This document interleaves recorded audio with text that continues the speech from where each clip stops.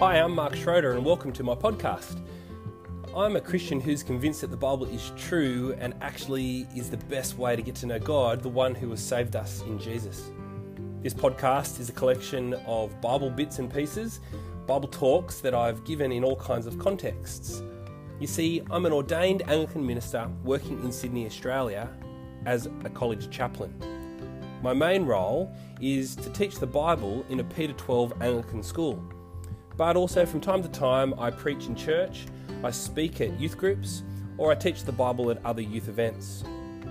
I hope that this podcast is a great way of you getting to know God a little bit better and helping you to figure out what it means to live for Him because of the saving work of Jesus Christ. Hey, welcome back. So this next talk is on 1 Peter chapter 1, verses 1 to 9. It's one of a few talks that I gave to staff in our PD week before students arrive back. So we spend some time each morning just reading the Bible together and applying it for our context here at this school.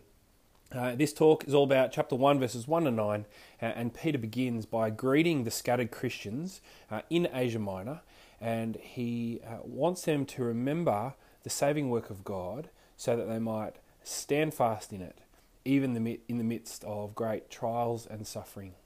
I hope this is encouraging to you, and I hope you enjoy it. Feel free to get in touch via Twitter or via the voice messages in the Anchor app as well. The link for that is in the description of this audio. Enjoy.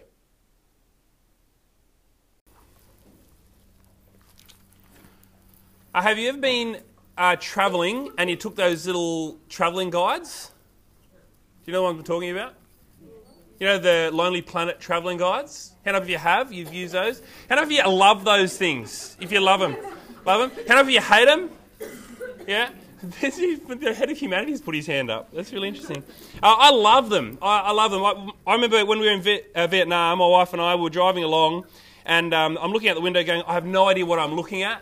We're in this little car, just the two of us, and looking out the window and thinking, what are these things around me? I want to know. We've got no tour guide, and so I whip out the Lonely Planet Guide trip, Traveller's Guide to Vietnam, and I'm flicking through and looking at it, and I look at it and I go, and Nicole's like, what? And I said, did you know? And I start to read, and her eyes slowly go backwards in her head, and she just goes at me and goes, oh my goodness, you are such a nerd. But I love those books because they actually just tell you a little bit about what is life like in this city or in this country or in this town that you're travelling through. It gives you some good information and it helps you to enjoy your holiday, right? To keep on travelling well in the time that you've got as you spend that moment in that foreign country or wherever you are. Well, today as we look at 1 Peter, I want you to think of this book as a little bit like a traveller's guide for Christians. It's a book that Peter wrote originally to a group of Gentile converts, people who he describes in other parts of 1 Peter as those who have been saved from the empty way of life. He actually gets right into it and he says those who were saved from a past life full of debauchery and lust and drunkenness and orgies and carousing and detestable idols. These were not Jewish people. These guys were Gentiles who had been saved because of the saving work of God in them. These are people who are now saved, but nevertheless who are now facing trials of many kinds.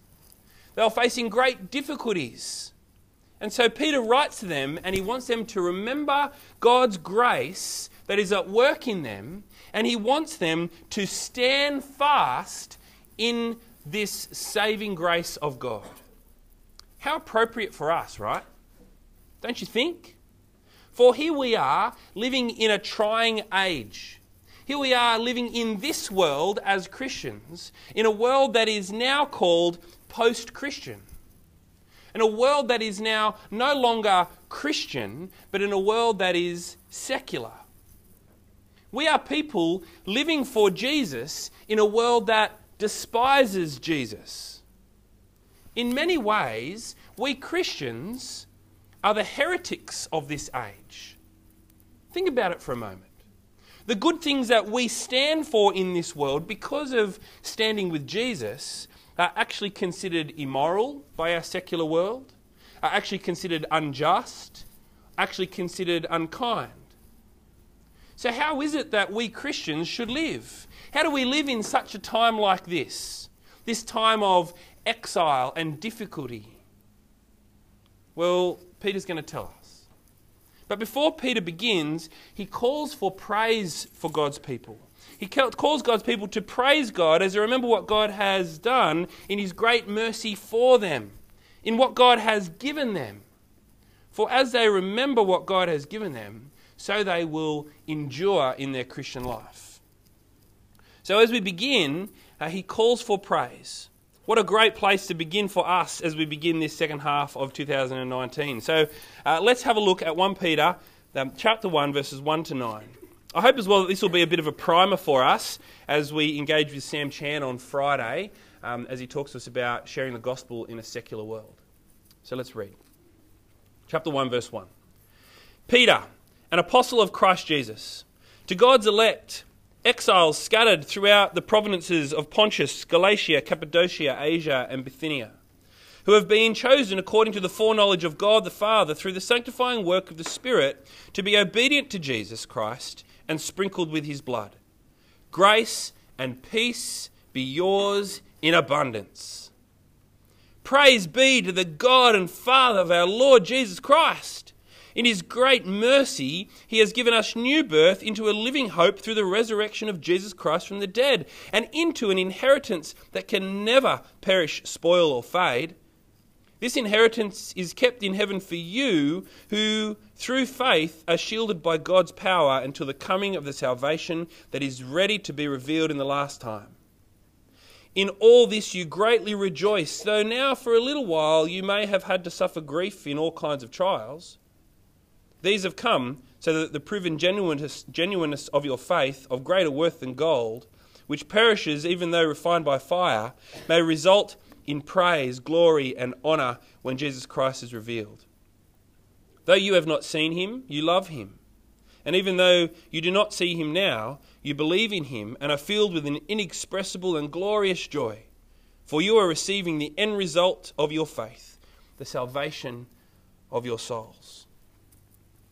Here's Peter, an apostle of Jesus Christ, living in Rome under Emperor Nero, one of the original 12, the first one to confess Jesus as Christ, the Son of the living God in Matthew 16. And Peter writes now, this apostle who has seen Jesus writes to God's elect. These people who have been chosen by God but are now scattered throughout all of Asia Minor, now Turkey, right? And he writes to these people who have been chosen intentionally by God, who through the Spirit have come to know God, and who are called to obedience in Jesus. To these people who are sprinkled by Jesus' blood. That's a gross picture, isn't it, to have in your head?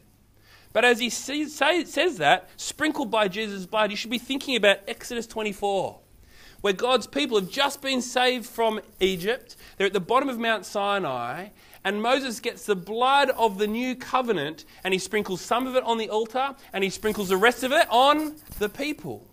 And it's a marker for these people to say that you now belong to God. And so for these Christians here, Peter is saying that you have been sprinkled by Jesus' blood, and so now you have been selected by God to be his. You belong to him. And what is the first thing that Peter says to these elected Christians? He says, grace and peace be yours in abundance. What a great greeting, isn't it? It's short, but it's mighty. What a blessing for people who are facing trials, who are facing all kinds of difficulties, for Peter to wish for them, to wish in inverted commas for them, to hope in them grace and peace in abundance. Surely that's the best thing that they need, isn't it? This is the thing that they really need in this time of difficulty. It's the peace that comes from the cross of Christ. As I read that, I can't help but stop and think for a moment about what is it that I want when things are hard. Or what it ought to be, is the peace that comes from the cross of Christ. What is it that I hope for young people around me? What is it that I want for my children, for my wife, for my friends, for my colleagues? Well, it ought to be grace and peace be yours in abundance.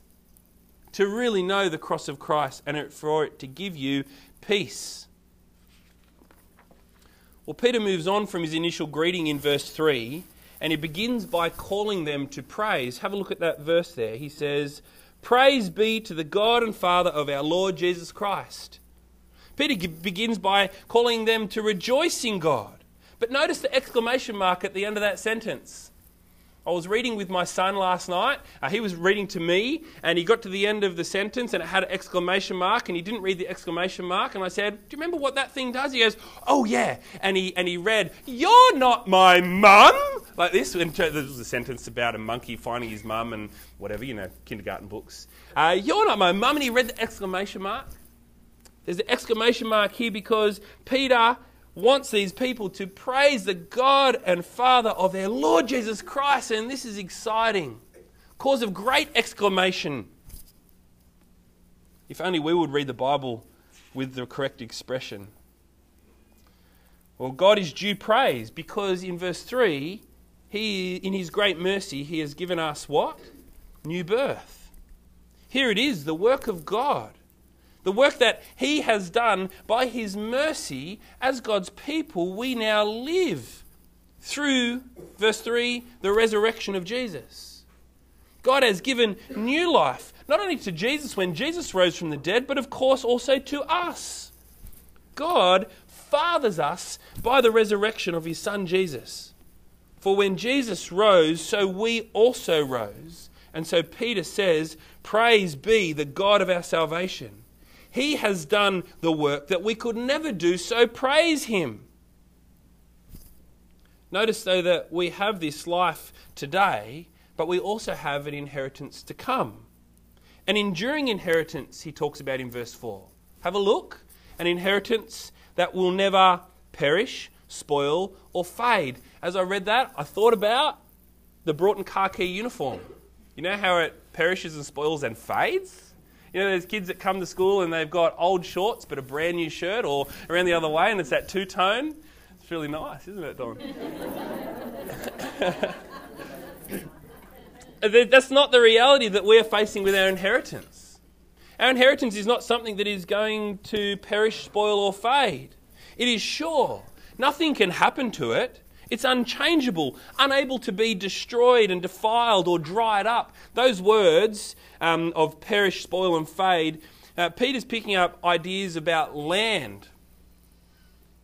God's people, when they were originally called in the Old Testament, were called to belong to Him, and then they were ushered into a new land, weren't they? But we as God's people, we are ushered into not an earthly land, but an eternal land with God. A land that can never perish, spoil or fade. It can't be destroyed. It can't be defiled. It can't be dried up. It can't be taken away. It's enduring. And verse 4, it is kept in heaven for us God's people who are, verse 5, shielded by God's power until salvation is fully and finally revealed. I love that, shielded by God's power. For while our salvation is kept for us, so God is with us. So God protects us. It's literally, we are kept under guard. Or even protective custody. We're under God's protective custody. Isn't that cool? Notice in this section that salvation is all of God's work. It's not our work. It's all of the things that He has done. He alone is our Saviour. He alone is therefore to be praised. And so reflection on what God has done ought to, verse 6, fill with great rejoicing, even though we may suffer grief and trials of all kinds. You see, God has saved, and so His people have great hope in the midst of trials. Trials which, in verse 7, actually prove faith genuine. Trials which strengthen, purify, and stress test faith like gold in a fire. Trials that bolster faith so that praise, glory, and honour would pour forth when Jesus is revealed. Although God's scattered people suffer, they still greatly rejoice, don't they? And these guys, unlike Peter, who saw Jesus, who walk with Jesus. These scattered Christians, verse 8, although they have not even seen Jesus, they still love him. Even though they don't actually see him in this day, they are still filled with glorious joy. Why? Verse 9, for they are receiving the end result of their faith, the salvation of their souls. You see, being saved by God, yes, it has happened when Jesus died, but it is happening today. You are being saved this very day by the work of Jesus. But it will also happen again in the future when Jesus finally returns. And so, praise be to the God and Father of our Lord Jesus Christ. For we are his people, and we are saved to belong to him. Do you remember when you got that English book? Mrs. Leask, are you here? She's not.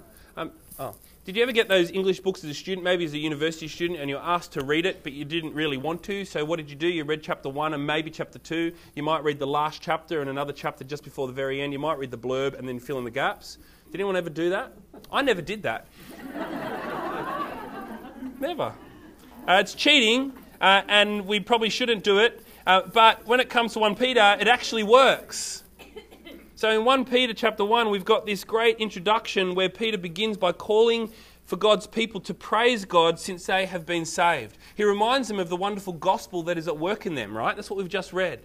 But flick over now to chapter 5, verse 12, and see the purpose for why he has written. He says, with the help of Silas, whom I regard as a faithful brother, I have written to you briefly, encouraging you and testifying that this is the true grace of God. That's what we've just read about, right? The true grace of God that is at work in us to save us. And then he says 4 simple words. Stand fast in it. And this is the key for living in a secular world. A world of grief and suffering, a world of refining fire. Remember that God has made you his. And so praise God for his saving work, but then stand fast in it, Peter says. So personally, I hope that you're encouraged to remember God's saving work in you. His work to save you in Jesus, by the Spirit. God has saved you, remember? This is what you first believed.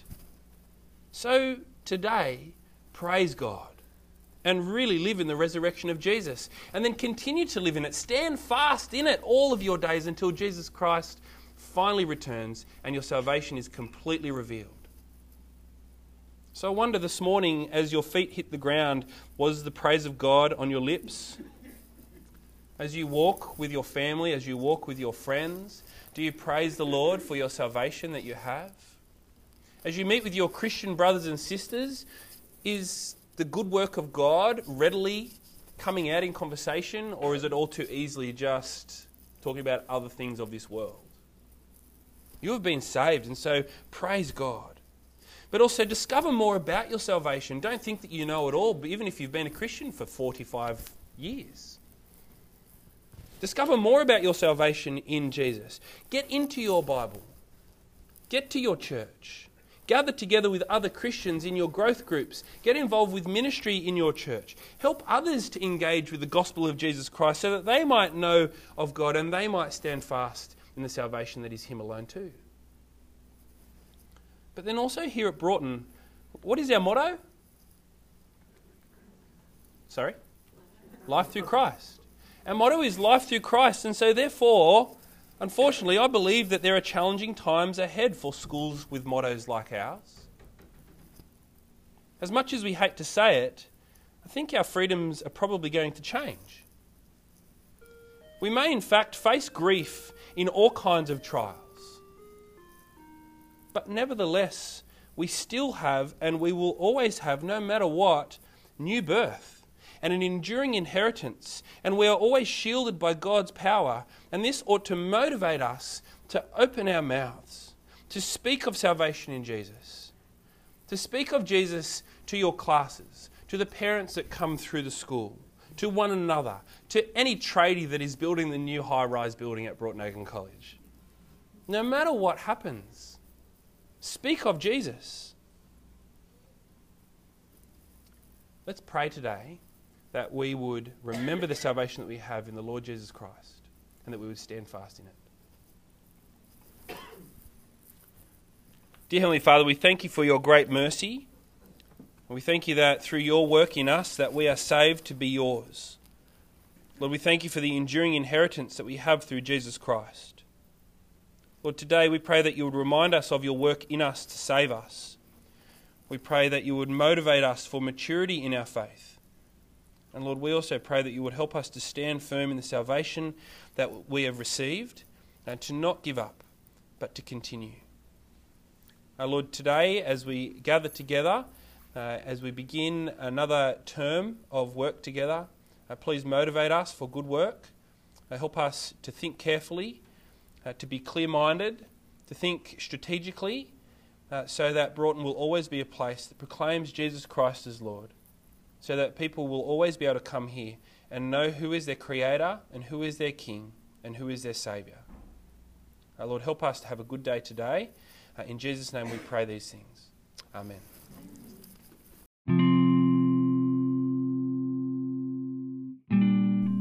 Thanks for listening to my podcast. I hope that was an encouraging opportunity for you to learn something more from God's Word about how He has loved us and how He has saved us and who He calls us to be in Jesus. Feel free to get in contact with me via Twitter at @MRK_Schroeder.